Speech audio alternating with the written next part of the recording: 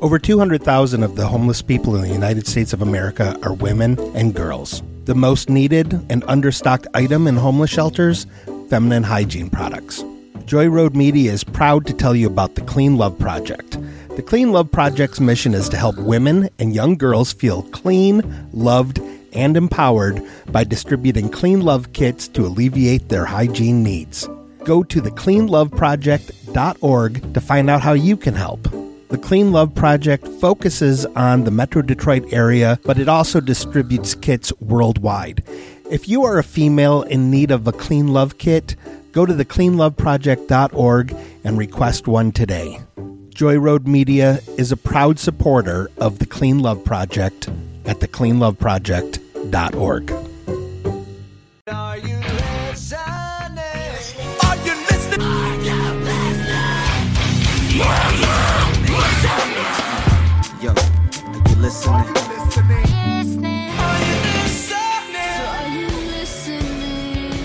you listening? Are you listening? Are you listening?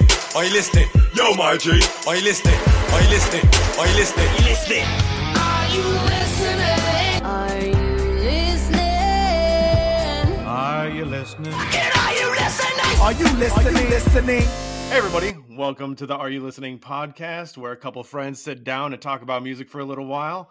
My name is Scott. I'm here with my co-host, Brand. Brand, how are you today? A little nervous. We got brass in here. The brass is in here. Yeah. We got corporate here. We have a guest today, our main man over at Joy Road Media. He's also a podcast co-host of the Truthcast, also a co-host of You Made Me Watch, which is basically this show, but with movies. Yeah. But with his wife. Yeah. So welcome, Mike Bobbitt, to the Are You Listening podcast. Thank you for being here. Thank you so much. It is very nice to be in the presence of the best mustache on the network.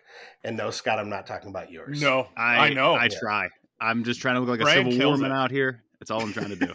Every time Brand shows up in my Instagram feed, I'm always like, who the hell is this cool guy? Oh, yeah.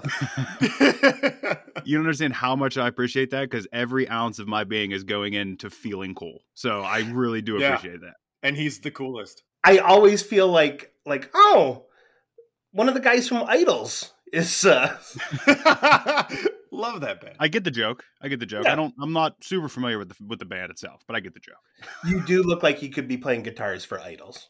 I told you to listen to one of their records before we started doing the show. Yeah, and and I'm I'm pretty sure I sure it's did. one of those ones where you're like, yeah, I'll check it out, and then never fucking listen to it. Yeah, but like, why listen to music for fun when you have to every week for a podcast?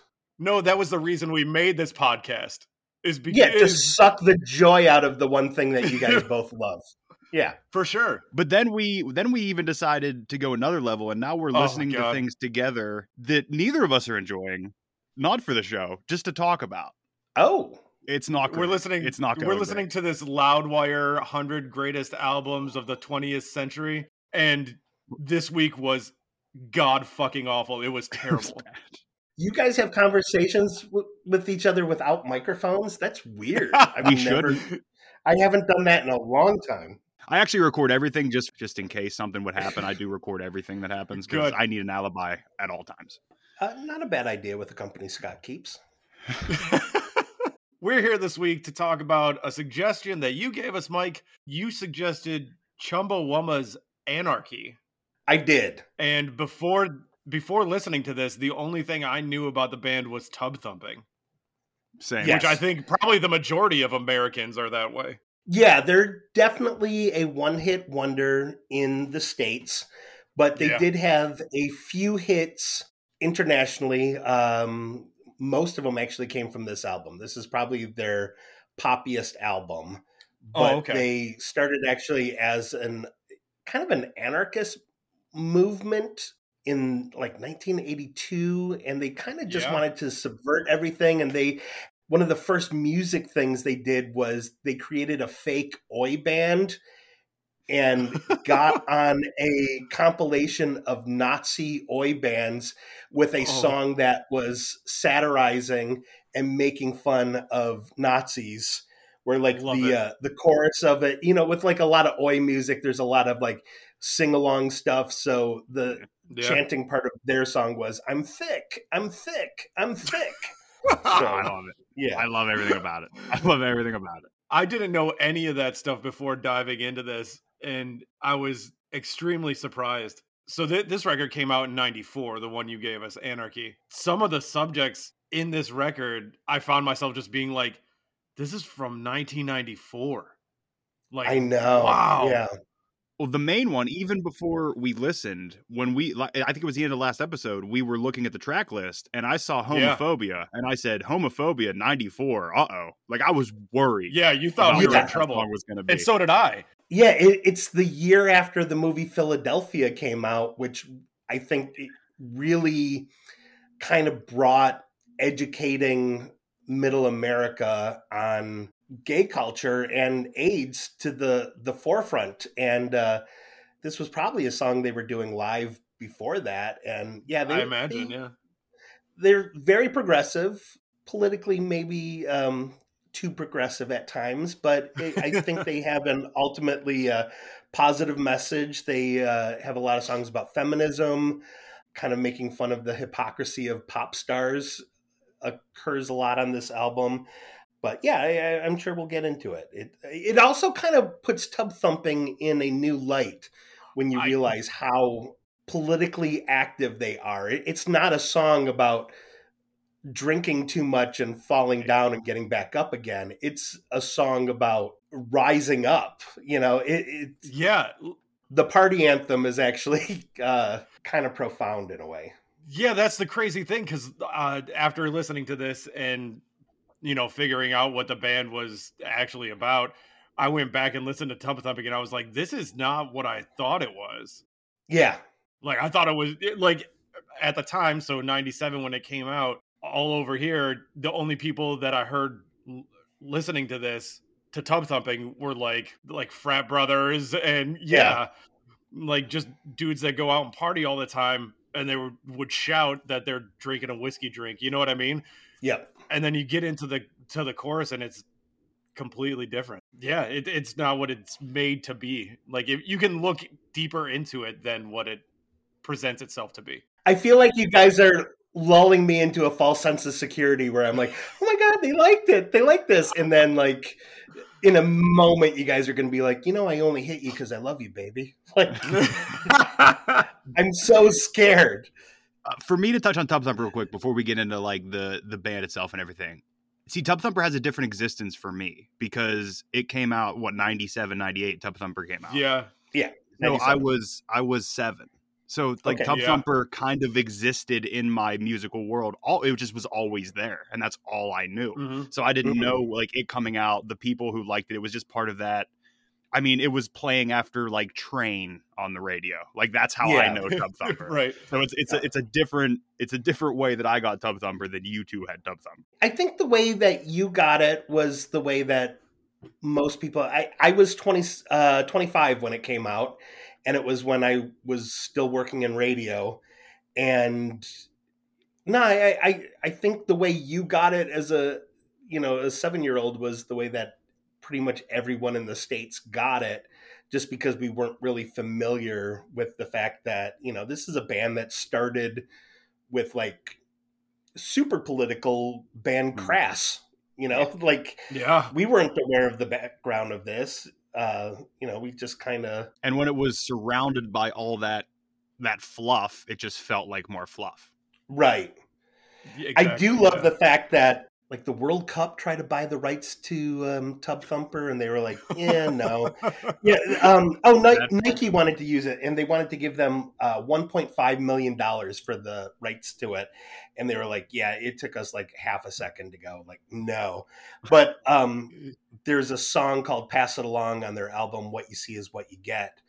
And General Motors ended up giving them $70,000 for it. And they were like, yeah, sure. And they used all $70,000 to fund two groups, Indie Media and Corp Watch, who used the money to launch environmental campaign against General Motors. That's awesome. That's awesome. I think that's so great.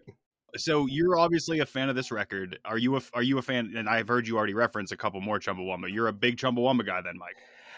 Very recently. It wasn't until last year where I was like, it's a band that I really wanted to dive into a little bit more because I've always heard that there was more substance than what you would think Tub Thumping offered. And once I started getting into it, I'm really into it. It kind of spans like a whole range of music from like 80s pretty hardcore punk stuff up until like they kind of do like Johnny Rotten did with the Sex Pistols, where when he left that, he did Public Image Limited. So, this is definitely more of like a techno type, there's samples and stuff like that. And then after Tub Thumper, they kind of stripped everything down, and in their final years, they broke up in 2012. They just kind of became like an acoustic band and did a lot of harmonies. They put out an album of like English rebel songs from, I think, like the 1500s or something like that. Oh, wow. And this band is an encyclopedia of madness, apparently. They really were, yeah. I'm glad you didn't tell Brand that you were getting into Chumbawumba, or otherwise he would have convinced you to start listening to black metal instead. I've listened to my fair share of black metal. I was in high school in the 80s. You think I haven't listened to plenty of bands that wore corpse makeup? Of course I have. Yeah. I do need to ask, do you own this record, this Anarchy, in any form? Now that I have 2 kids and I realize I can't have anything nice anymore, I have it wasn't actually until COVID when a younger coworker convinced me to start streaming.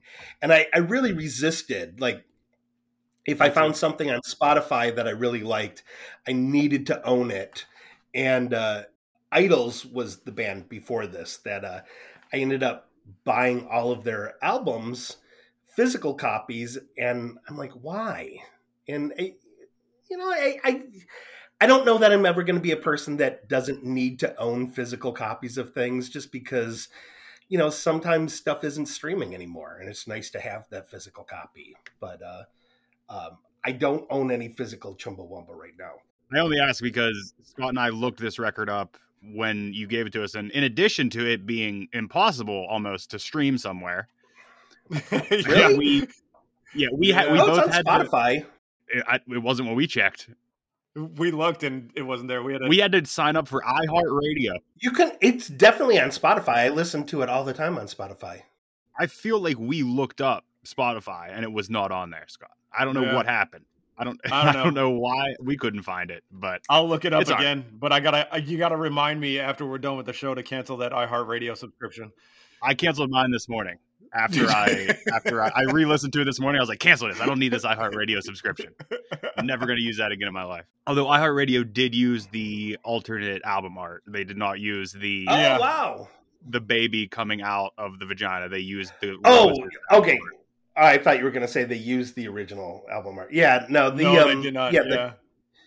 The original album art is a baby being born. And it has been replaced for streaming services is just a painting of flowers. And some record stores wouldn't, display the cover art either.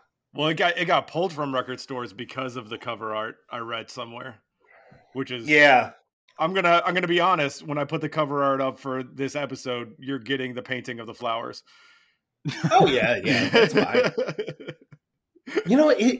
It's so odd though, because it's not pornographic. No. I worked in television in the very early 90s, and for like my city's municipal access show, and the hospital had a series that we would show, and they did an episode on childbirth, and my boss made me pixelate out the childbirth, and this was when you were still editing on like 3/4 inch videotape, so it would like shuttle back and forth. So I watched a baby go like like in and out of a woman's vagina over and over and over again. Yeah, as that'll the tape change. shuttle to find the first frame. Oh, That'll it was change you. horrific. It did. I imagine that's coming up in your therapy. When we had our second son, I made both my kids that were C-section babies, and I made the mistake of saying, well, this will be my last chance to see this. And I looked over my shoulder when they were weighing him, and because I knew my wife was behind me, and I looked on the table and quickly looked back, and I was like, you can't unsee that. You and I have had the same experience then, because when Lucas was born, it was a C-section, and they went to weigh Lucas, and I turned the wrong way and looked behind the curtain and saw the doctor like elbow deep with organs in his fist, shoving them back into Emily's stomach. It was, I'll never get rid of that from my brain. Well, welcome to the Birthcast. Yes. My wife looked like a slow Wolverine on the side of I-75. It's terrifying. Absolutely terrifying. It really is. So let's get into this Chumbawumba record. Okay. Let's do it. The band was Boff Whaley, who was their lead guitarist, and in the later years, one of the lead vocalists. Lou Watts, who is another one of the lead singers. Alice Nutter, who did like keyboards, and she was one of the more outspoken, politically minded ones. She's the one who went on Politically Incorrect and said, your wealth shouldn't determine if you have nice things or not. If you want nice things and you don't have money to get it, just steal it. So go out to the record store and steal our albums. And then it made like the record label go, okay, we got to put all of their albums behind the counters and stuff. I love her. Yeah, she's pretty awesome. Dunstan was the guy, he does more of the rappy type vocals for this. Okay. And Dan Burton O'Bacon does most of the lead vocals on this. I like his sensibility, his singing style. He has a weird accent. And, but I do like it that he likes to take down pop stars. Like, I hate every pop star that I ever met. Exactly. Yeah. It came out between the albums Shh, which is sort of like that Beastie Boys album that has tons of samples, so it's kind of hard to find because they didn't have the rights. Yeah, because they didn't have the rights to any of the samples. And like De La Soul for years. Yeah.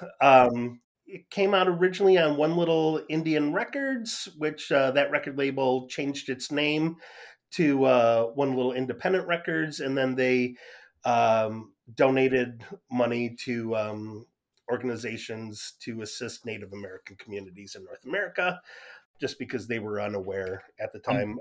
And that's a record label that was produced by other anarcho punk bands from the 80s. I'm so appreciative of these little tidbits we're getting about them doing good, because so often Scott and I will go into a record and honestly 3 sentences in, it's like, why isn't this man in jail? Yeah, for real. It's a bummer. So I'm glad that there's some good things surrounding this band. Yeah, really. The only dirt I was able to find was Dunstan Bruce was kind of honest about he didn't really practice what he preached. And when they got success from Tub Thumping, he went out and bought himself like a fancy car. But then very recently, he just finished a documentary that kind of takes an honest look at, okay, we set out to make this band to make the world a better place. Did we actually accomplish anything? Or could we have used our efforts better? And was it just an excuse for us to be rock stars? That documentary is in film festivals and stuff like that right now, so I haven't seen it yet, but it sounds like such an interesting premise. And I've become more world-minded with my stand-up, and sometimes I do have to take an honest look and go, okay, am I just looking for a new angle to make myself more relevant? Or, like I like it that he's taking an honest look at, his accomplishments. Yeah. So number 5 on the American charts on the week this came out was Crash Test Dummies, Canadian Superstars, with their song, Yeah, buddy. And I don't imagine those guys had many groupies at all. So maybe they're good guys. I love that band. I went on a deep dive with them too a long time ago, and it was fantastic. a lot of this stuff that's on the charts and even the stuff that came out, like this is in that period where it totally missed me. Like it's after the music my parents were listening to. Yeah. And then it's before I started getting the music. So there's that chunk there that Chumbawumba falls perfectly into, that if it wasn't Tub Thumpin' and a giant hit, I know nothing. What was your endpoint for music? Like, what kind of music did your parents listen to, and do you have older siblings, Brand? I do not have older siblings. I am the oldest. Okay. And my dad was in like a classic rock cover band, so like hard partying music. He was the guy. I can't listen to the Beatles because he drove the Beatles down my throat for decades. I can't do it. And then I talk to Scott all the time where there was a point in my life where it was like Led Zeppelin or Black Sabbath. Like which one? I got to make a choice. I don't know why I had to make a choice, but in my head I needed to make a choice. And it's like, well, do I want to listen to Zeppelin? To a band that like Black Sabbath that wrote original music, or do you listen that stole to everything? Led Zeppelin that stole everything. Yeah, I went with Black Sabbath, but it was more for the evil. That's the right choice. Yeah, and but then I went from Black Sabbath. I didn't go to like, oh, let's listen to all Black Sabbath discography. It's like, oh, now let's go listen to Cannibal Corpse. Mm. So then I dove down that, and then for years didn't even want a clean vocal. Like if I heard a clean vocal, I was pissed off. I was like, this is trash. I don't want this. And then eventually looped back around, and now we are where I'm at now, where I kind of listen, and it's oversaid and overused by people, but I do kind of listen to everything. Like I hate when people say I listen to everything, and it's like, oh, well, do you listen to Alan Jackson? I don't listen to fucking country. It's, well, I think there's a difference between people that listen to everything because they love music and people that listen to everything because they have no preference. And I think you guys are, yeah. And I think you guys are, people that love music. So listening to everything kind of checks out, with an asterisk, because there's a Sun record that no, we won't. That is a no. If I have to love that Sun record to love music, I do not love music. I have the Billboard 200 for April 9th, 1994, the top albums. We'll start with number 5, a big one for all of us in this room. Yanni's Live at the Acropolis. The story behind that album is so... No way you have a Yanni story. No way you have a Yanni story. He wasn't a huge star, but they were looking for content for public television. So, like, someone had the idea of, like, well, why don't we take this guy that, plays piano really well and put all this money into this thing and just create public television content? And it was that showing over and over and over again on public television that made him a superstar. Like, all the tickets given out were free. Like, no one paid to go to that show. They're like, yeah, this will be a big spectacle thing. Yes. Oh my God. Yeah, you guys should deep dive into how Yanni came to be. It is just... Are you all right if I don't do that? It is all like, hey, I wonder if I can buy a lot of success. And it turns out, yeah, you can. So kind of like the opposite of what Chumbawumba was going for. Exactly. And that's why Yanni's at number 5 and Chumbawumba's not on the charts at this point. Yep, exactly. Yeah. Number 4, we have the Above the Rim soundtrack. I just watched that like 2 weeks ago. Did you really? That's funny. That's Tupac, right? Tupac's in there? Yeah, I haven't watched it in a really long time, but yeah, Tupac's in it. It's definitely not my favorite basketball or Tupac movie, but it was fun. There you go. Number 3, we have Ace of Base with The Sign. This was a CD my sister owned. I heard this playing in my house all the time. That was one of the only songs that you could play on the recorder. Like when you got that shitty plastic recorder in school, and it's like, if you wanted to learn a song, hey, you can learn like the Jurassic Park theme or Ace of Base. Oh, there you go. All right, I learned something. I like that song. That's all I know about Ace of Base, though, is that track, I think. Did they have another hit? Yeah, they had like 3 or 4 off that record. I can't name them, but I can sing them. Was any of them sure. as close to as big as... Don't Turn Around was a big one. I liked it better when they were called ABBA. Yeah, I was just going to mention that they were post-ABBA. But yeah, they had like 3 or 4 singles off that record that ended up being pretty big. Then number 2, we have Bonnie Raitt with Longing in Their Hearts. Don't know a whole bunch about Bonnie Raitt. And then the number 1 record that I know I like a lot. Pretty sure Brand likes a lot. Not sure about you, Mike. Number 1, Pantera with Far Beyond Driven. Oh, okay. That's one of the ones. That's one of the ones. You know, I only like 2 Pantera records, and that's one of the ones. And I know my Pantera record takes are hot, so I'm going to stay away from that for now.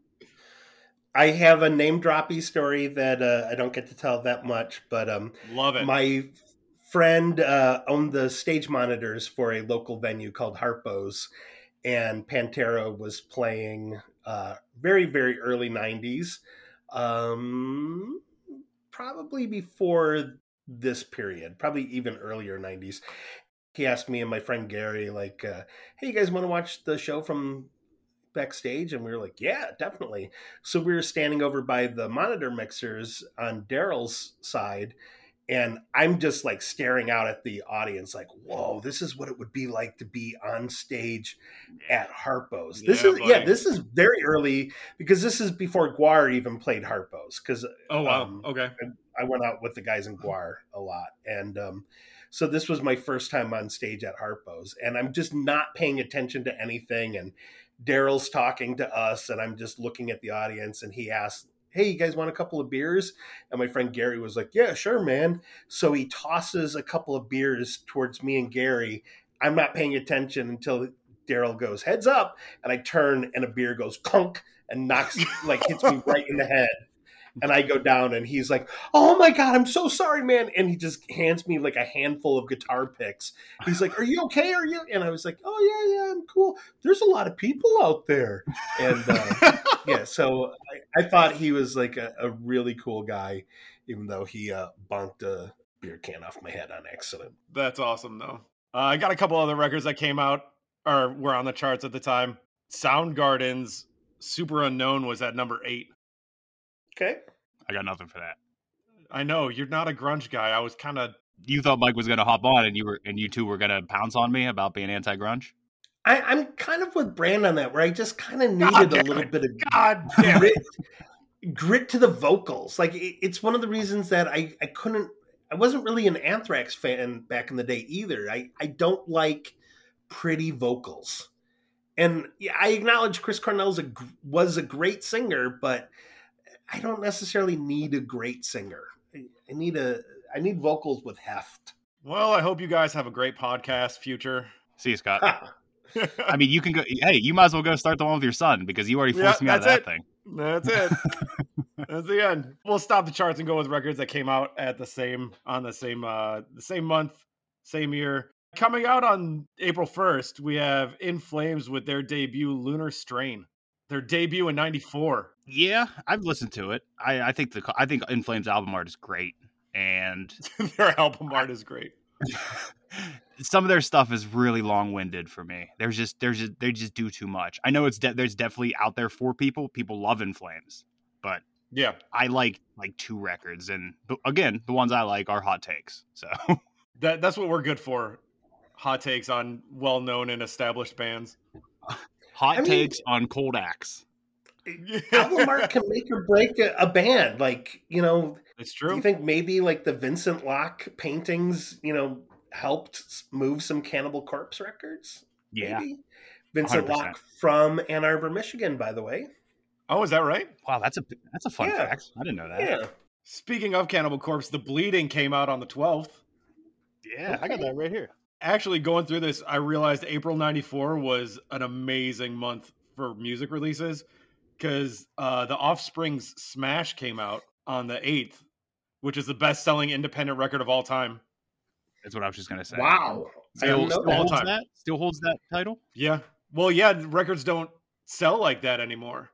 I know, but I was wondering, like, if you would do the same thing that like the Billboard does and incorporate streams. That can't be true, right? Probably not, but that we're talking just pure record sales. Yeah, because I think Juice WRLD was independent, and I know he's has 3 of the top streaming albums on Spotify, which is crazy to me. Hole came out with "Live Through This" in April '94. It's not my favorite Hole. That's not the one I'm getting. Where it's at. Celebrity Skin is the one you will get eventually. On that record. Although that makes me a hypocrite because it is kind of grungy. You know what I mean? So yeah. Well, yeah, Kurt Cobain wrote the entire thing. I mean, they're catchy songs.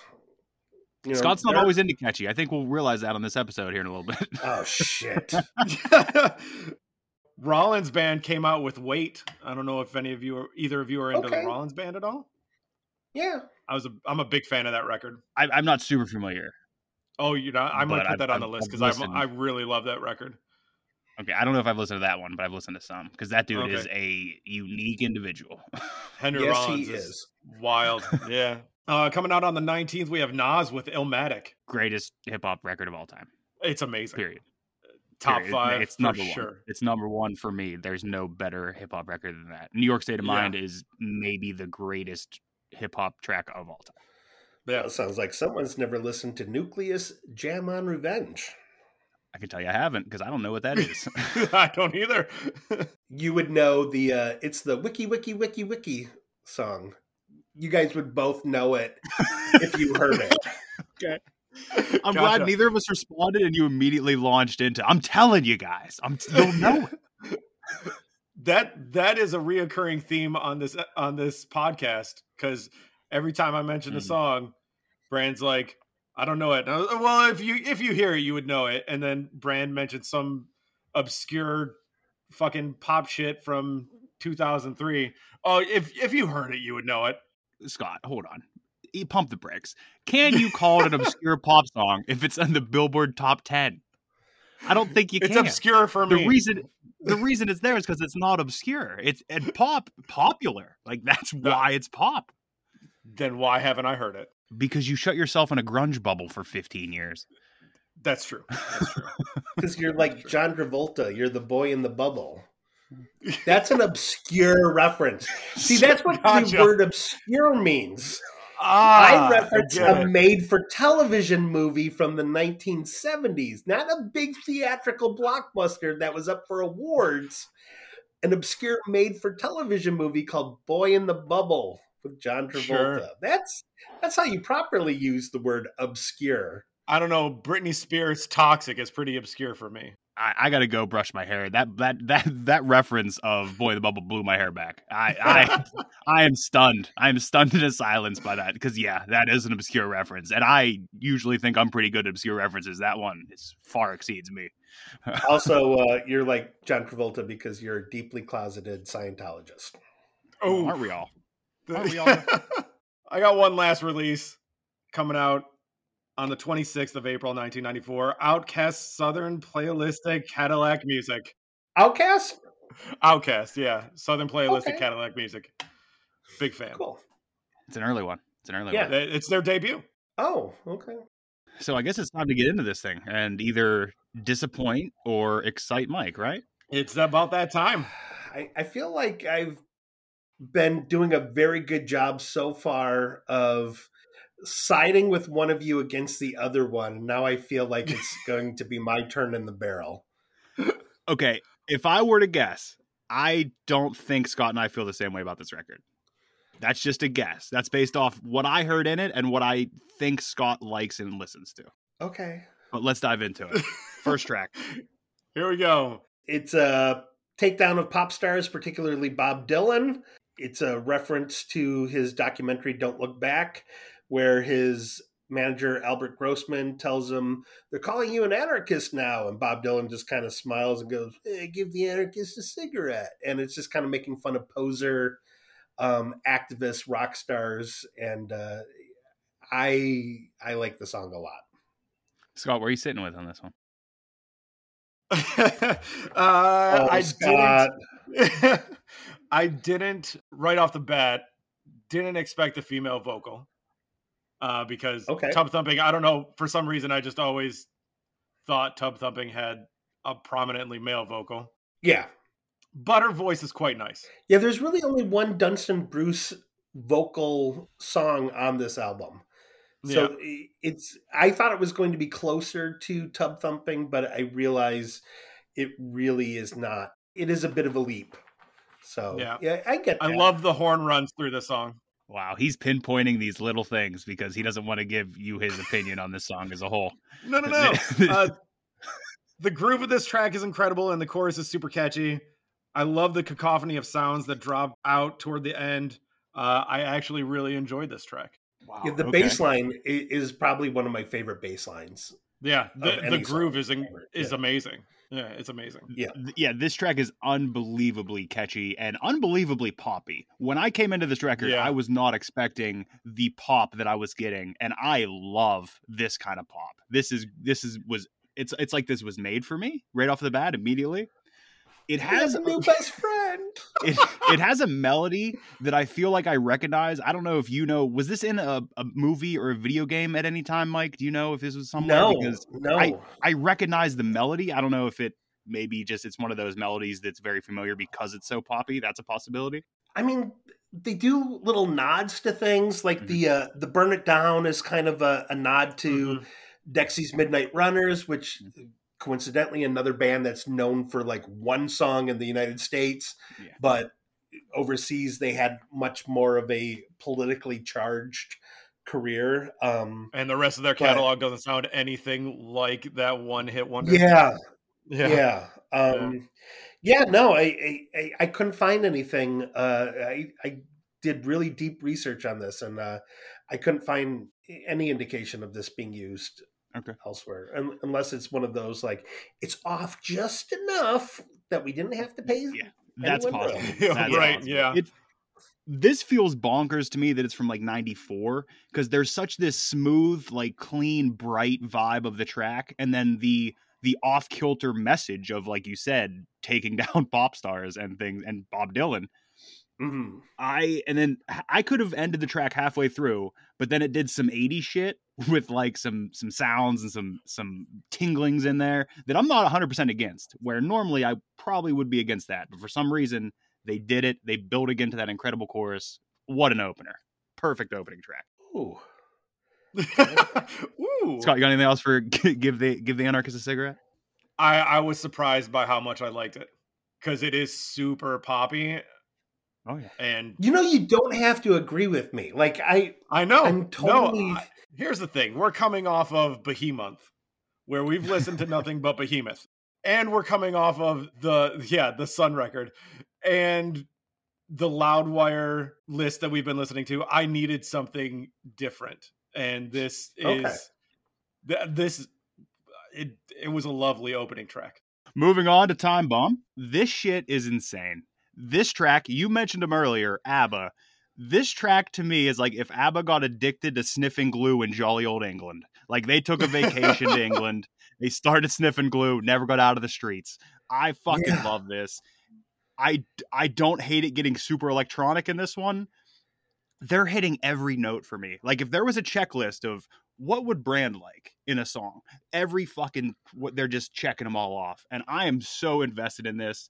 I enjoy myself. It's keeping me interested. This is so catchy. The songwriting is unreal on this. I was not expecting this at all. Some of this may be because maybe my expectations were low because of Tump Thumping. That's a possibility. Mm-hmm. But I love what I'm getting 2 tracks into this thing. Lou Watts does the vocals on this, and it was commercially successful. It was their second UK singles to chart. It only got up to number 59. And the single version of this, which is also used in the music video for it, is actually better than the album version. What's the difference in it? It's a little bit longer. There's an extra section in it. Like, this album, a lot of their albums are kind of made to go from one track to the next. So the singles that they've had are kind of like standalone versions of things. And it's just like an extra little bridge that Alice Nutter sings on. Scott, what do you got on Time Bomb? I appreciate that the horn is back. Yeah, I do love the John Williams fan in me loves a good trumpet. Yeah, yep, I'm a big fan. The danciness of this track surprised me, and that synth in the background is pretty amazing. Just when I think it's getting too dancey for me, though, the distorted guitars kick in, and it brings me right back. It gets really electro heavy with about a minute left, and then the guitar comes back, and I'm about it. I'm amazed at how many sounds they managed to blend and have me not hate it. Because separate sounds in this song in particular should have me despising this song. But You give me the random horn throughout. I love it. You give me the distorted guitars coming in, kicking in every once in a while, just giving me a little taste, and it brings me right back. And then the vocals. I must be like a female vocal fan now because I love it. If you know me, you know my history. I'm not a female vocal guy, but working on wow, yeah, we're doing work on it, and it's she's great. I do think it really helps that Boff Whaley is not a great guitar player. Like if you watch any of their live stuff from this era, you can go like, oh wow, that's just a lot of bar chords. Yep, And power chords. I think he really knows his limits and does a good job of using guitar. You know, not to bring it back to Chili Peppers, but I think it's sort of similar in the way that John Frusciante understands the concept of less is more sometimes. Yeah, with guitar work, except in his own records. Except for in his own records, yes. John Frusciante's solo stuff, especially his later stuff, where he's like, "Ooh, I got a synthesizer." It's like, ew. Yeah. Moving on to Homophobia, the one that I was worried about, based off nothing more than the year it came out and the song title. We get a wild, like, tavern jingle, like a shanty cut almost. Yep. Yes. And the fact that this is 94, the song's Homophobia, you did mention Philadelphia, so that does play into the context of it a little bit more. But I think them being British also helped, because I think America 94 was a little different, talking about gay anything. Let's put it that way, gay anything other than Philadelphia, obviously. But the song was great. I'm not saying this is like something you need to put in the Smithsonian, because it's not like a musical achievement, but I thought it was a good song. Yeah, I lyrically, it's an excellent song. This is an exception where I personally like the album version better than the single version, because the single version has more instrumentation to it, and I feel like the stripped down version of it, where you just kind of let Lou Watt's vocals, do pretty much all the heavy lifting of this. And lyrically, I like the way that when at the time people were dehumanizing gay people, that this song does the exact opposite and dehumanizes homophobes. Yeah. And it's perfect. And it does it perfectly too. Like it's even somebody who may have been on the fence in 94 and heard this, I don't know if if you're homophobic, I guess in 94, it might've been a cultural thing. Let's move past that.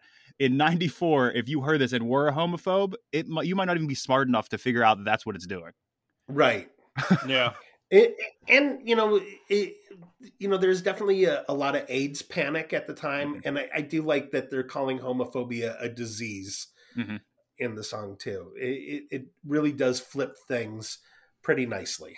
I actually like this track. The Euro folk style instrumentation of this track is fantastic. I love that they switched it up from the danciness of Time Bomb going into Homophobia.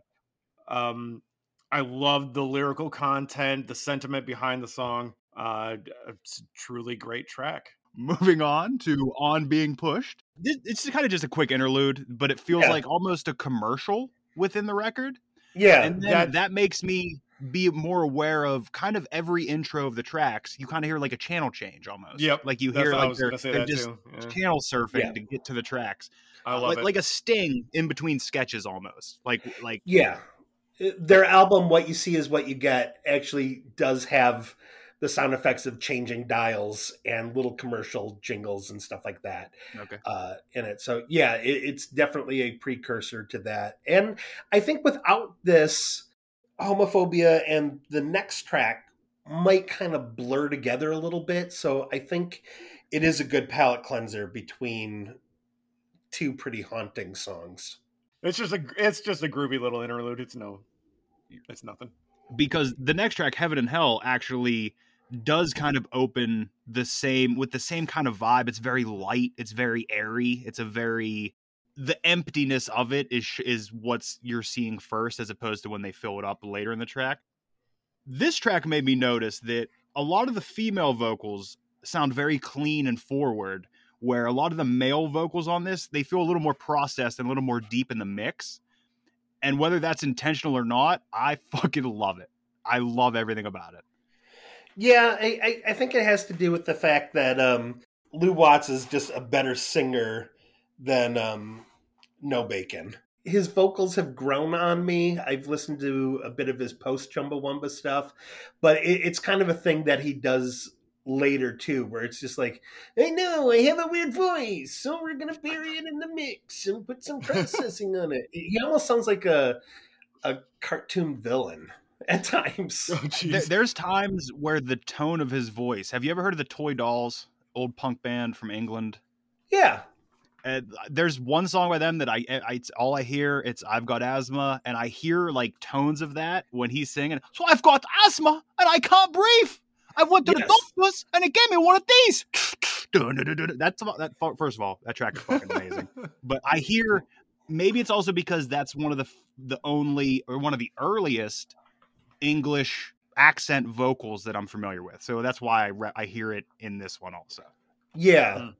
Because there is a thing, and I guess it's because so many musicians grow up with American pop music that it almost seems like, you know, that phenomenon where you're listening to a band and then you hear like an interview with them, like Cardigans is an example of that. And you're just like, how did you sing so clearly, but then you talk and, you know, you sound like you're clearly from Iceland or something like that. Yeah. I think No Bacon is sort of like Bjork in that, where like Bjork doesn't lose her accent either when she sings. And where so many other pop stars from other countries kind of sound sort of middle America. At least I didn't know where Silverchair was from. Right, yeah. That's true. When Scott revealed to me that they were Australian teenagers, I thought my head was going to explode. Because I thought they were like 20-year-old dudes from LA. Like it was they could totally be an Orange County band, and then you hear 100%. Them, they're like, good day. And it's like, what the? It made me rethink everything I listened to. Because I thought they were just vocal inflections. I thought they were just like making these weird vocal inflections, but it's their accent coming through a little bit here and there. Yeah. Yep. Scott, what do you think of Heaven and Hell? Not bad. It got too electronic for you? I like the strings that were subtly in the background. Okay. They were nice. But the build at the end was nice. It was pushing it then at that point. Okay. It was pushing it. This is the first one that I was listening to, and I was like, ooh, this is gonna test Scott. This one's gonna test him. He's gonna be hit or miss with this one. Yeah, it's not bad. I'm glad On Being Pushed was in between Homophobia and Heaven and Hell, because it's such a, like, to me, the instrumental was such a drastic change going from the tavern style acoustic Homophobia feeling to the super produced feel, like super ABBA clean feeling of Heaven and Hell.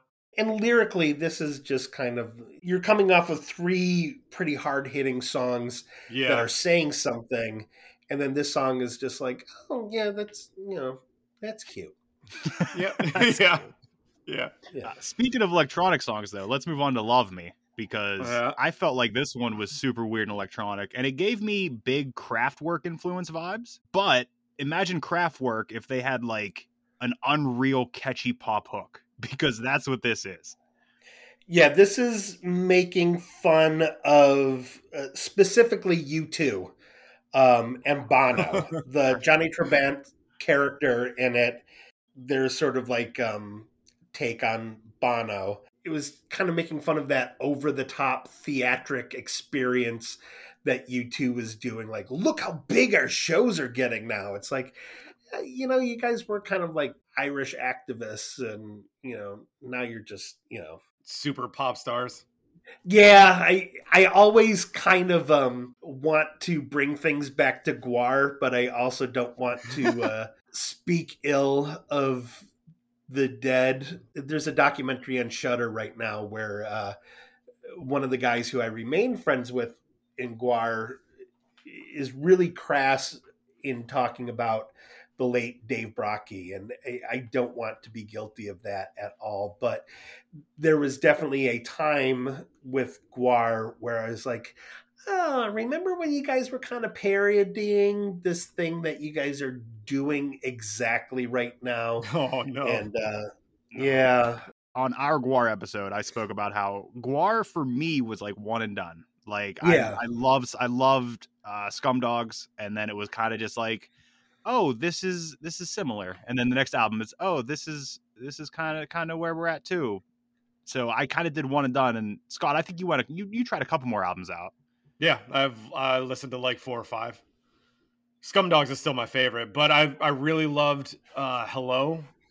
I think was their first one. It was which really dialed back surprised a me lot. when you told me that. Yeah, that era was. I would go out to Virginia. I would help them build penguins and shit for the live shows, and I would stay with Casey Orr and his wife at the time, because it was either that or sleep in a sleeping bag on the floor of the slave pit. And Sounds like a dream.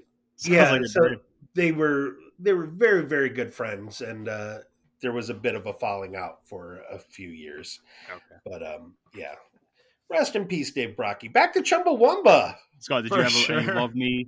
You have any Love Me opinions here? I love the channel changing sound. Some of these, most of these, it gives me like a break. I'm giving it my all.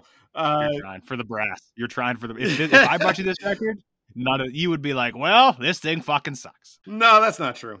You're not going to hurt my feelings. I know. I'm not. I'm reading the notes that I wrote down while listening to this without thinking of you at all. This album is wild. They're kind of dipping their toes into everything on this record with this little bit of rap that they got going on with this track. It's crazy. Like still, Scott, and as you know, if you're dipping into everything, you're still checking my boxes. Like I'm still interested. Yeah, I know. I'm into left and right. You do some weird shit, I'm in. While I was listening to this, I was not worried what your view on this record was going to be. You knew I was going to love this shit. 100%. 100%. I like too that it opens with a line kind of mocking Johnny Lydon from the Sex Pistols too. You know, with the, it's a parody of Anarchy in the UK. I like it when hypocrites are taken down, and yeah, I'm not a big U2 fan, and that Zoo TV era of U2 in particular, God, the worst.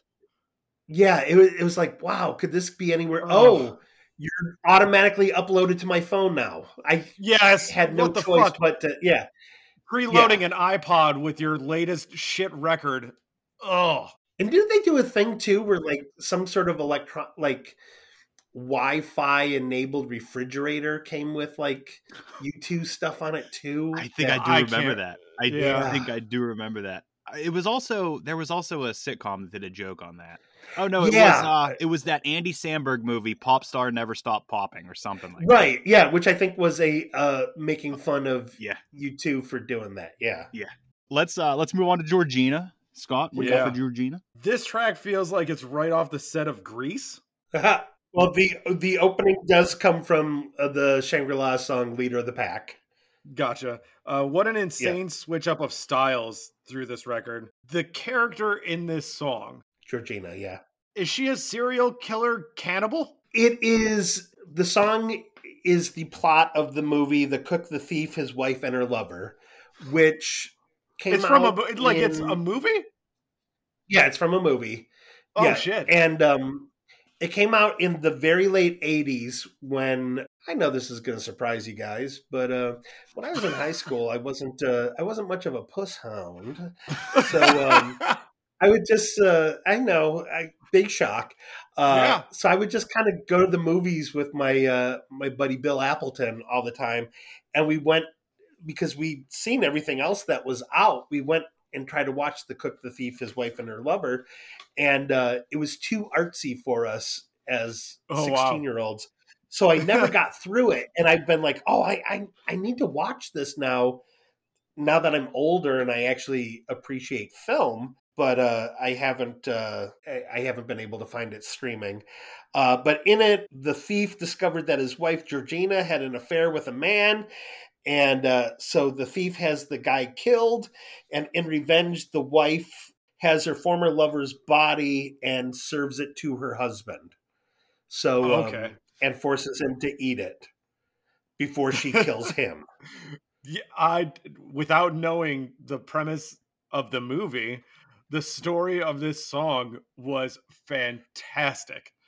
I loved it. Yeah, it's apparently an allegory for British politics, sort of like how Banshees of Inisherin is an allegory for like Irish politics, which I'm like, I like it. It's a movie about friends falling apart, but it's definitely smarter than I am. But yeah, this will come no surprise to you, Scott, and yeah, Mike. You can hear this fresh out of my mouth. I usually miss most meaning behind songs. Like I take them very literally. Like if there's a metaphor in it, I usually miss it. I'm just like, oh yeah. Okay. But it's strange because in hip hop, I'm listening for metaphors and like I'm constantly dissecting it. But in like guitar driven music, I guess you could say, I usually miss most of that shit. Mind you, I could detect in here though that it was dark and serious. So that you got to give me some credit for that. Right. Give me some credit for that. There you go. But this song, Georgina, there's pop, and then there's pop that's so smooth and catchy, it's like you've known it all your life. And this 1950s sock hop ass dance song is incredible. I loved this thing. I honestly felt like I've been listening to this. Like I had it on a tape and a Walkman when I was 11. Like I loved this track. You need to go back and pay attention to the lyrics because it is fucked up. I did, but like I recognized it was dark and serious, but yeah. I didn't put it together. I was like, oh, I like the song. All right. Yeah, good song, guys. Good song. There's a song that I don't think is one of theirs, but they would play it live. That's sort of a nice companion to this. It's about a woman who sews her husband, the bed sheets around her husband. And when he wakes up, he finds out he can't move. And then she beats him to death with a frying pan. Jesus. And yeah. Now we're talking. Now that's the kind of story I'm getting into. Yeah. Moving on to Doe. If there was one thing that could have put this record above where I was already at, it's including The Simpsons in it. And go! It did it. It did it. It's all I needed. Homer came in, did a little feature, took off. I was fine. I loved it. Again, it's just an interlude. Yes. Basically the same thing with Blackpool Rock. It's kind of just another quick instrumental in between. I don't know how I feel about back-to-back instrumentals. That's what I was surprised by. It's an odd choice, yeah. But they haven't steered me wrong yet, so I'm not mad about it. I looked at it more as like this record being a bunch of channel changing. Like it's you changing the channel, seeing a commercial, watching another commercial, then changing the channel to this year's thing. Yeah, I guess in that context, it does work. Like I could see, yeah, that makes sense then. Yeah, if their whole thing has been channel surfing, you get two back to back that you're not interested in immediately, and you turn a channel. Yeah, I would have stayed on The Simpsons, but that's the dummy I am. I can't see it in my notes. Is there another Simpsons sample on this album? I think there is somewhere because I remember. Yeah, there's the Mr. Burns Smithers. Yes, yeah, yes, there is. Yeah, some sort of anarchist. I loved that too. That's what No Bacon sounds like. Danbert No Bacon sounds like Mr. Burns to me. And Mr. Burns just has an accent that is just mysterious. We don't know what it is. Yeah. Oh, great. Now I can't listen to Chumbawumba ever again because I'm going to picture Mr. Burns singing all of the Danbert No Bacon songs. I think Mr. Burns may actually be my favorite Simpsons character, so that helps me. Okay. Moving on to this year's thing. Scott, what do you got? The band is all over the place musically. I love the party and bullshit sample on this one. That surprised the hell out of me. The horn is back. The guitars are like a secondary instrument, and it's like a little treat for me each time I hear it. I can't imagine the recording process for this track in particular. There's just so many things going on. It's pretty incredible. Yeah, it's a song about how the media circus and this year's thing will be forgotten. And it kind of works that it's a busy song because, the media, which, again, for the 90s, 94, touching on this. Yeah, it's crazy. Very prophetic for how things, would definitely end up. And, 90s when they just had BBC, or in Channel 4, not This is one of those songs where I had to remind myself that this came out in 94. It's still, to me, you mentioned him earlier, Scott. There was I heard a little bit of B-52s on this one. Like that chorus sounds like B-52s to me a lot. But they add some distortion, and then they make it slightly more murky as to what the fuck is happening. Like if you listen to a B-52 song, you kind of get it. Like you kind of know exactly what's going on. Exactly. Yeah. Exactly. Love Shack. Like we know, Baby, we understand what's going on. Although maybe that's now because aren't they all like very pro gay songs? So maybe they were references that they're just culturally understood now that back then maybe they weren't. I don't know. That's another. Yeah, I mean, the video for Love Shack has RuPaul in it. Mm-hmm. Yeah, it does. Way before RuPaul was RuPaul. Yeah. Yeah. At this point, I've given myself over to this record, and I said this shit is so weird, and it speaks to me perfectly. Like I love this record already. Cool. The next one is another. This is where the Simpsons intro is. In Mouthful of Shit. Mr. Burns. Yeah, and it's finally Dunstan Bruce, the singer of Tub Thumping, singing. This song is probably the one that's closest to Tub Thumper, I would say. In my notes, I have written down that it reminds me of, like, if I was thinking of Tub Thumping as Chumbawumba song, this was the song that I would be expecting from a band that made Tub Thumping. And I think it comes down to that the main thing that rocketed Tub Thumping is that chorus is undeniable. Like the chorus of Tub Thumping is such a perfect pop chorus. And this is the same thing, but to the point where I have it on my notes. I wrote how on all caps 3 times. How is can't hear you because your mouth's full of shit. Such a catchy and earwormy line.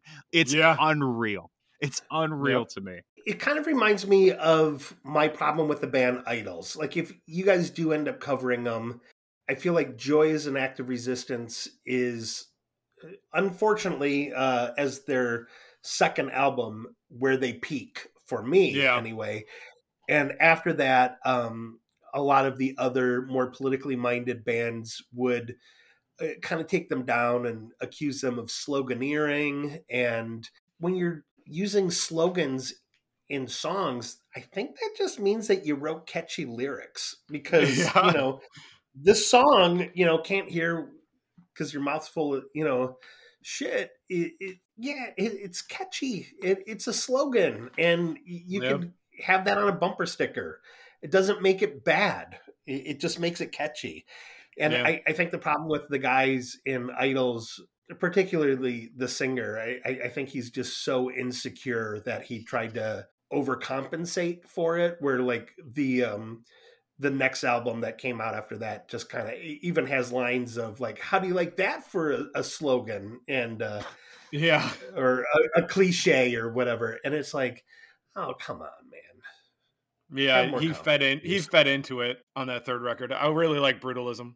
Brutalism's great. And there's some good stuff on Mondo, but after that, I'm pretty much off board of Idols. Yeah.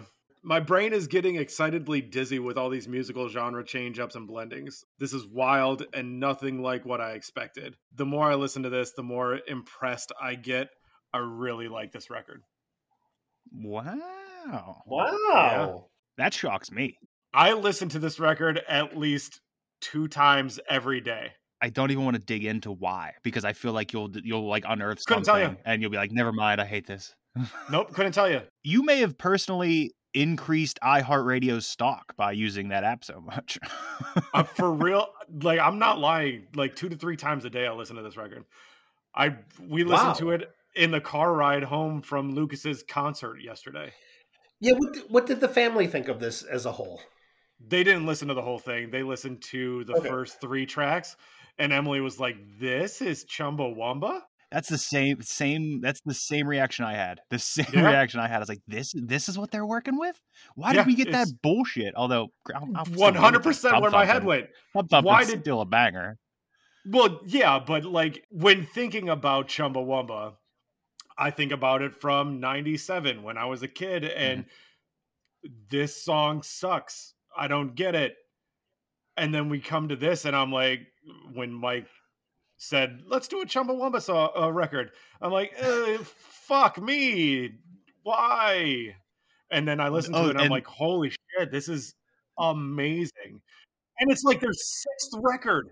There were steps in that though, because it went from a Chumbawumba record, oh no, to seeing the cover, or no, to hearing it's called Anarchy and be like, what's this about? And then seeing the cover is like, oh my God, what are we doing?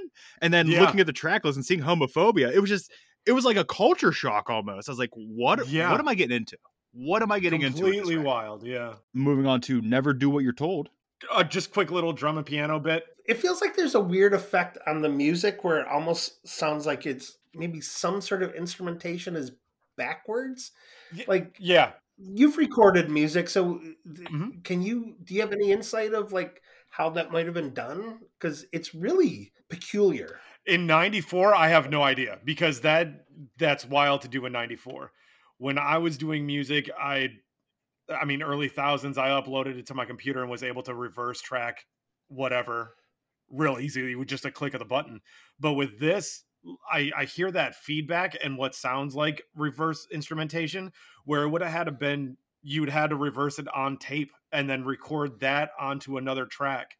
So it would take a lot of work to do it back in 94 because the technology just wasn't there. So you do agree that it is probably something being played backwards then? Yeah. Okay. Yeah. The thing that gets me with that, I hear it because you hear the ringing out before the note is played. Right. And then it's like just a quick off from that sound from the note. So it's like plunking a note on a piano, letting it resonate, but flipping it for the resonation to be the main part of it. I don't know. It's incredible for them to do that on a record like this. I think it shows a lot of musical knowledge and like recording knowledge. It's crazy to me. Yeah. For the track itself, Never Do What You're Told, I just have that it's quick, solid, and fun. But at this point, I was getting into like the idea as a whole of this record and about how they were tempering energy the whole way through it. Like whether it was intentional or not, it builds up and then it levels out. It goes a little down and then it levels out a little bit. Then it goes back up. And it just made me so comfortable. I was so comfortable in the record. There was never a moment where the energy wasn't coming at me from a direction that it didn't lead me in. And I thought that was perfect. It's nice too that this is coming off 2 of the bigger male-driven songs on the album. Mm-hmm. And this one is just Lou and Alice doing vocals, and it really kind of is a nice like prologue to the next track, which is the only Alice Nutter lead vocal song on the album. Well, you mentioned it, so let's get into Bad Dog. It's a feminist anthem. Alice Nutter, who, by the way, is not her birth name. Alice Nutter is one of the witches that was burned during the UK witch trials, which in all fairness was lesser than the Salem witch trials. So, we did better at we were better at killing witches. You understand? Yes. And exactly. And like I said earlier, she was the more outspoken, politically minded person in the band that caused a lot of controversy in the States, when she got to do Politically Incorrect with Bill Maher and told people to go out and steal our albums if you want it. And I think that holds true with this song, where you definitely get the feel of who she is, like she's reclaiming the word bitch. And, it's a great bass driven track. It has the trumpets that we love. There it is. I like that they had a good sense of humor about themselves too. Like the song that I sent Scott earlier, before all this, the Torturing James Hetfield. There's a line about making him listen to Chumbawumba's greatest hits. There's only one. And on their website, they just put out they're like, hey, here's all the really hard to find stuff that you might not have. Here it is for free. You can download it or stream it. And they include a song from the band Oi Polloi that did a song talking about how Chumbawumba were sellouts and stuff like that. And there's a line in it about Alice Nutter really disappointing them because she was supposed to be, tried and true feminist anarchist. So, yeah. Scott, what do you got for Bad Dog? I love dogs. Oh, you don't like the song? It's not bad. No, it's funny. The diversity of this band is incredible to me. The amount of sounds and different instrumentals we get, the different vocals, it's amazing to me.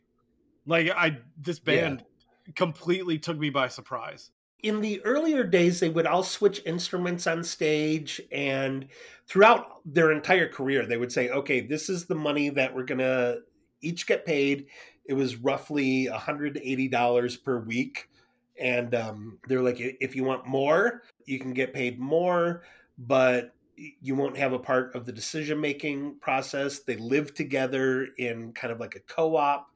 And they realized later that, hey, maybe we should probably get really good at our own instruments instead of saying, hey, let me play trumpet on this one. And I think this album kind of speaks to that with, there isn't a real through line to the album. It does kind of go up and down and left and right, where what you see is what you get. Definitely feels more like a cohesive album than this does. But yeah, I totally get where you're coming from.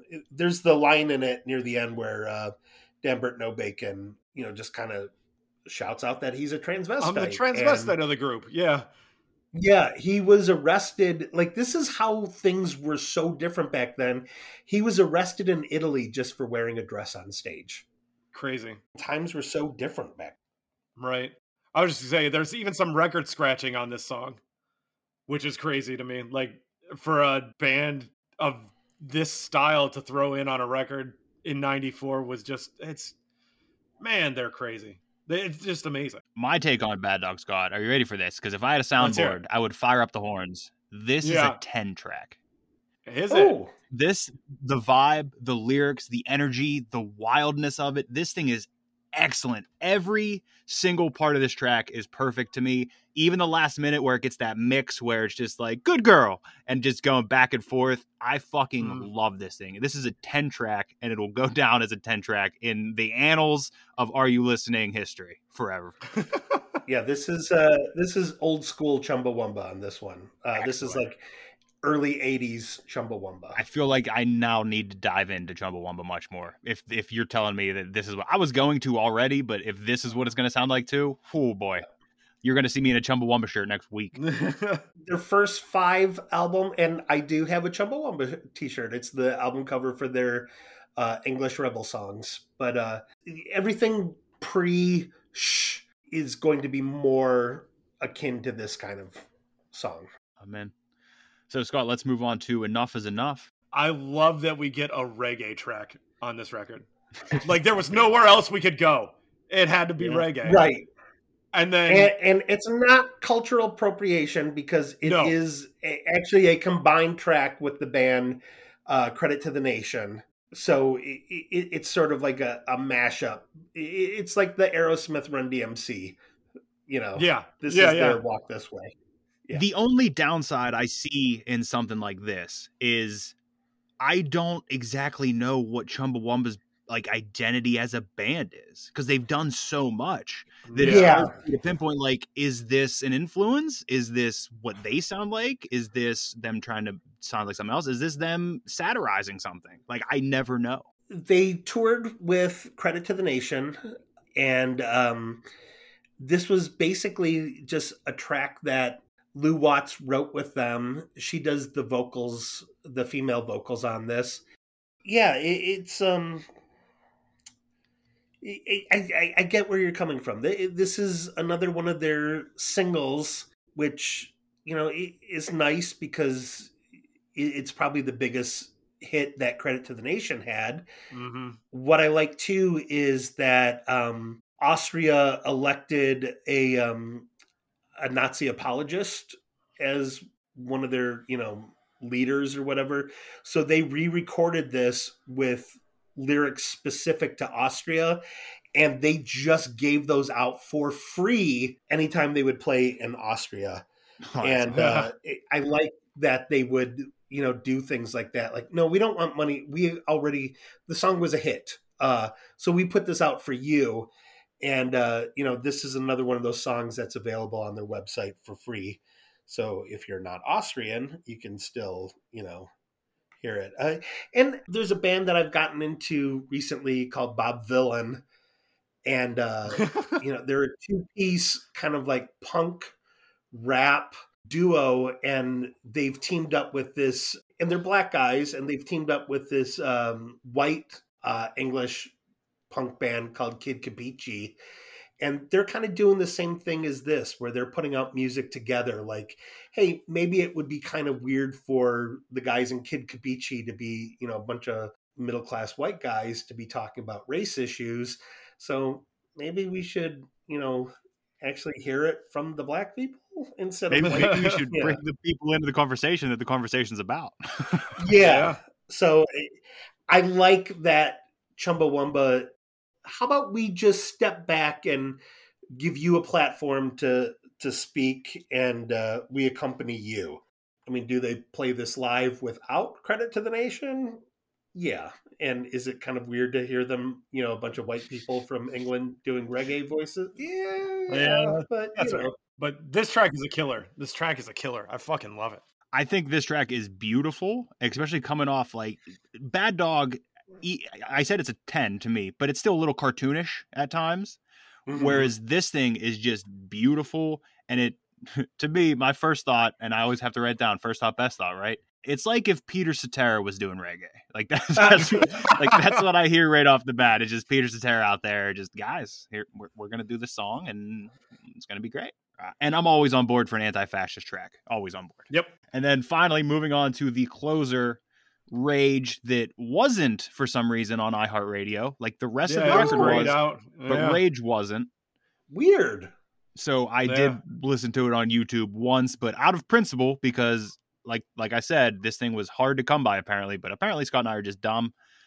Yep. Out of principle, I refused to listen to it any more than once. It was fine, but I think Enough Is Enough would have been an incredible closer to that record. I think Rage was supposed to be a hidden track, though. Yeah, I could see that too. The lyrics in it, "Don't go gently into the night, rage against the dying of the light," paraphrases Dylan Thomas's poem, "Do not go gentle into the good night," that he wrote about his dying father, and it's supposed to be one of those. I'm not up on poetry like I wish I could be, but it's sort of apparently a good metaphor for the human will to stand up in the face of annihilation. And so I like that. And I don't know if the version you listen to also ends with kind of like a swinging version of Time Bomb. But I did not hear the Time Bomb. I didn't hear I know that, what you're talking about, though. Oh, okay. Yeah, I saw that it existed, but I didn't listen to it. Okay, yeah. The album version kind of like does one of those like changing channels, and you get sort of like a big like Vegas-y style over the top version of Time Bomb with lyrics changed to be more accessible and less about Time Bomb is one where I am a pretty lefty guy, but I don't want to speak for Alice Nutter, but I could see Alice Nutter saying, yeah, I think sometimes there is cause to put a backpack with a bomb in a public place. And I would go like, maybe we shouldn't kill people. And then after that little bit, it goes to static and then a test tone and static again, and then nothing. And the track continues with just like silence for a few seconds, which I really like. It just really puts a capper on, even if it was like a hidden track. It really closes out the album nicely for me. But I could also see your argument with Enough Is Enough also being a good ending. All right, so Mike, what are your top three on this? You got top three tracks? Give the Anarchist a Cigarette. I really like a lot. Time Bomb. I feel like I'm going to be so pedestrian about this, where I'm like, I like the songs that ended up being, big hits. And it's a toss up for me between Mouthful of Shit and Enough Is Enough. But, and Bad Dog is so good too.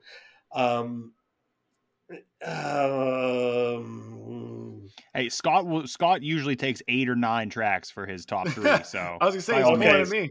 That's all right. Then my number 3 is a 3-way tie. that sounds all right. Sounds like a Scott move. Yep. So I think I covered every song that isn't a musical interlude between songs then. Fair. Perfect. That's fair. Scott, what do you got? Top 3? I got a top 4 course because I'm me. Yep. Number 4 is Give the Anarchist a Cigarette. Loved it. Okay. Number 3 is Mouthful of Shit. Number 2 is Homophobia. Okay. And number 1 is Enough is Enough. Enough is Enough is also my number 1. I wanted to put Bad Dog there, but I'm surprised you didn't. It's so beautiful. Like Enough is Enough. It's just so beautiful that it's hard for me to not put it above it. But okay, I'll do you, Scott. 2 number 1s. Bad Dog and Enough is Enough, both number 1. And then Time Bomb, probably 2. Fuck it. Mouthful of Shit and Georgina are both my 3 because I love both those tracks. Yeah. All right. So I guess it's that time. Yeah. Mike, would you like to do the honors and ask us the question? Yeah, throne, own, phone, or grown. Having not listened to any other Chumbawumba aside from the one single track Tub Thumper, Throne, it's fantastic. This record is amazing. It blew me away. My first time through, maybe wasn't impressed, like just at the first half. But as I went through it, it grew on me like no other. Like this record is phenomenal. The musicianship is amazing. I love the switch ups between tracks. I love that they tackle every single genre. And I love the fact that I had to remind myself that this came out in 94. It's incredibly progressive. It's just, it's amazing. This is a throne for me as well. I'll take it one step further of Chumbawumba. This might be a early 90s throne for me because there's not much in there that I like, that I know. So maybe once I broaden that, there might be some more. But this thing is a throne. It's unreal. Unlike you, I didn't need this thing to grow on me. 2 tracks in, I was looking to buy this thing. I was already looking it up. It's fucking $1 million. Yes, it is ridiculously priced. There's a much higher limit that I'm willing to pay for this than other records as of right now. Sure. Mainly, I think that cover is a reason that a lot of them are expensive because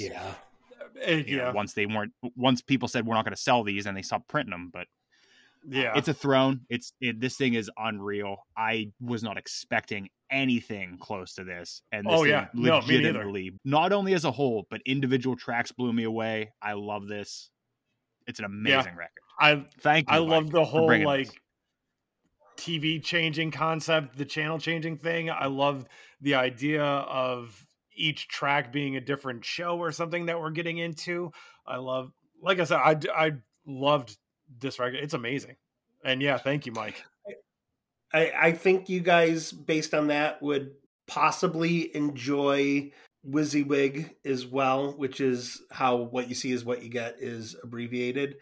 And they are this era stuff is on Spotify. I don't know why you guys couldn't find it. We're stupid. Could you have misspelled Chumbawumba? I don't think that's it. This is it's one of my go-to that I can multitask while listening to it, and it's a nice upbeat album that I can, cut the grass and blow the snow over and over and over and over again. So, albums of the week. Mike, you got an album of the week for us? I really like Bob Dylan. It's like Bob Dylan, but with a V instead of a D. Like I said earlier, they're a 2-piece rap punk band, and I got to see them opening for Amyl and the Sniffers locally last year, and they put on a better show than Amyl and the Sniffers, who I was expecting just a really high energy, phenomenal show. And Amyl and the Sniffers did do that, but just to see these 2 guys bust their balls and just put on a phenomenal show and connect with an audience. It was one of the best live experiences I've ever seen, and I've become a huge fan of theirs. So anything by Bob Dylan. They are a relatively just the discography.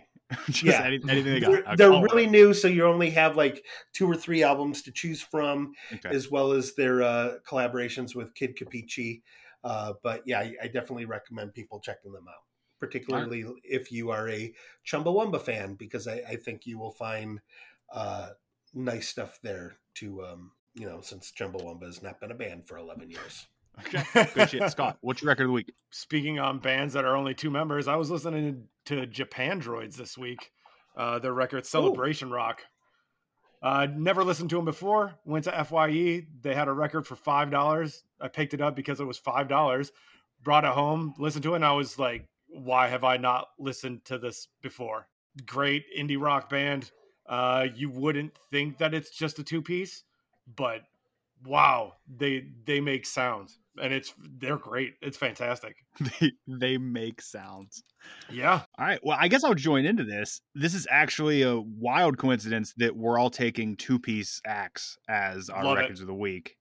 And I am actually going farther that I don't know if I would have. I know I wouldn't have liked this as much without this Chumbawumba record, but I don't even know if I would have listened to this if I wasn't like on this Chumbawumba wave right now. This album came out back early March, and it is the Sleaford Mods. It is the album UK Grim. Okay. Brand new. They're like a minimalist post-punk, like electro-punk kind of spoken word thing. They are specifically the band that took Joe Talbot from Idols to task for sloganeering. Oh, that's so funny. Yeah. Yep. And it was one of those, because I was such an Idols fan where I was like, I'm not going to listen to Sleaford Mods. And then they popped up on Spotify. I was like, fuck, Sleaford Mods really good. This is the first time I've ever heard of them, and I really liked this record. It's not something that, especially like post-punk, doesn't sound like something I'd ever be into, but I loved this thing. I'm going to read off what it says here. They're known for their abrasive, minimalistic music style with embittered explorations of austerity-era Britain culture and working-class life, delivered in Williamson's East Midlands accent. Yeah. Okay. So it's kind of like British, like lighter British Death Grips. Yeah. And I think in particular, since you like Sleaford Mods, I think you would really like Bob Vylan as well. Okay. Because they are... I'll say I'm going to check it out, but the whole reason this podcast exists is I understand to take somebody's word to listen to something. Yeah, you guys have been doing this for well over a year now. Yeah. Right? The podcast. This will be 70. This might be 90-ish. Yeah. So I'm your first guest, right? No. Lucas. Scott's son was our first guest. Yeah. Okay, I'm your second guest. So Yes. Yep. In 90 episodes, I'll come back and we'll listen to Bob Vylan. Bob Vylan. 100%. Love it. I'm not going to lie, though. The pun name makes me more interested. I don't know why, but it does. You know what's funny, too, is both guys in the band go by the name Bob. That's awesome. So they go back and forth, like, they have great rapport with each other, and they just call each other Bob and Bobby, and they're great. I'll check it out, or we will check it out on an episode here in about a year and a half. Yeah. Yep, sounds good. So Love all it. that's left, Scott, what are we listening to next week? You're giving me a record, right? Well, we're going to do a draft next week. Next week, we're actually going to be doing the draft of Pink's discography. Yes, sir. Yes, sir, we are. We're coming off of Behemoth. We gotta switch it up. So along Yeah, with we gotta get some pop in here. Chumbawumba, we're jumping into the pop pool and going with Pink. Mike, thank you for being here. Thank you very much. Yes, thank you so much. Genuinely, thank you for this record. I'm a very big fan of Linda Perry, who wrote Pink's A lot of it. best songs. Yep. From Four Non-Blondes? Yep. Mike, thank you for being here. Scott, thank you for the Yes. podcast. Thank you for the friendship. Thank you both so much. Listeners, thank you for listening. Follow us on Twitter at AOLPod. Follow us on Instagram, same handle at AOLPod. Send us an email at areyoulistening.pod@gmail.com. Join the Facebook group, link will be in the show notes. Listen to all the Joy Road Media Network podcasts. Are you listening? Are you listening? Of course I'm listening. I'm thick. This band is an encyclopedia of madness. No way you have a Yanni story. I must be like a female vocal fan now. When I was in high school, I wasn't much of a puss hound. Just because I like Brand more than I like you doesn't mean I hate you. You're going to see me in a Chumbawumba shirt next week. It's not my favorite hole.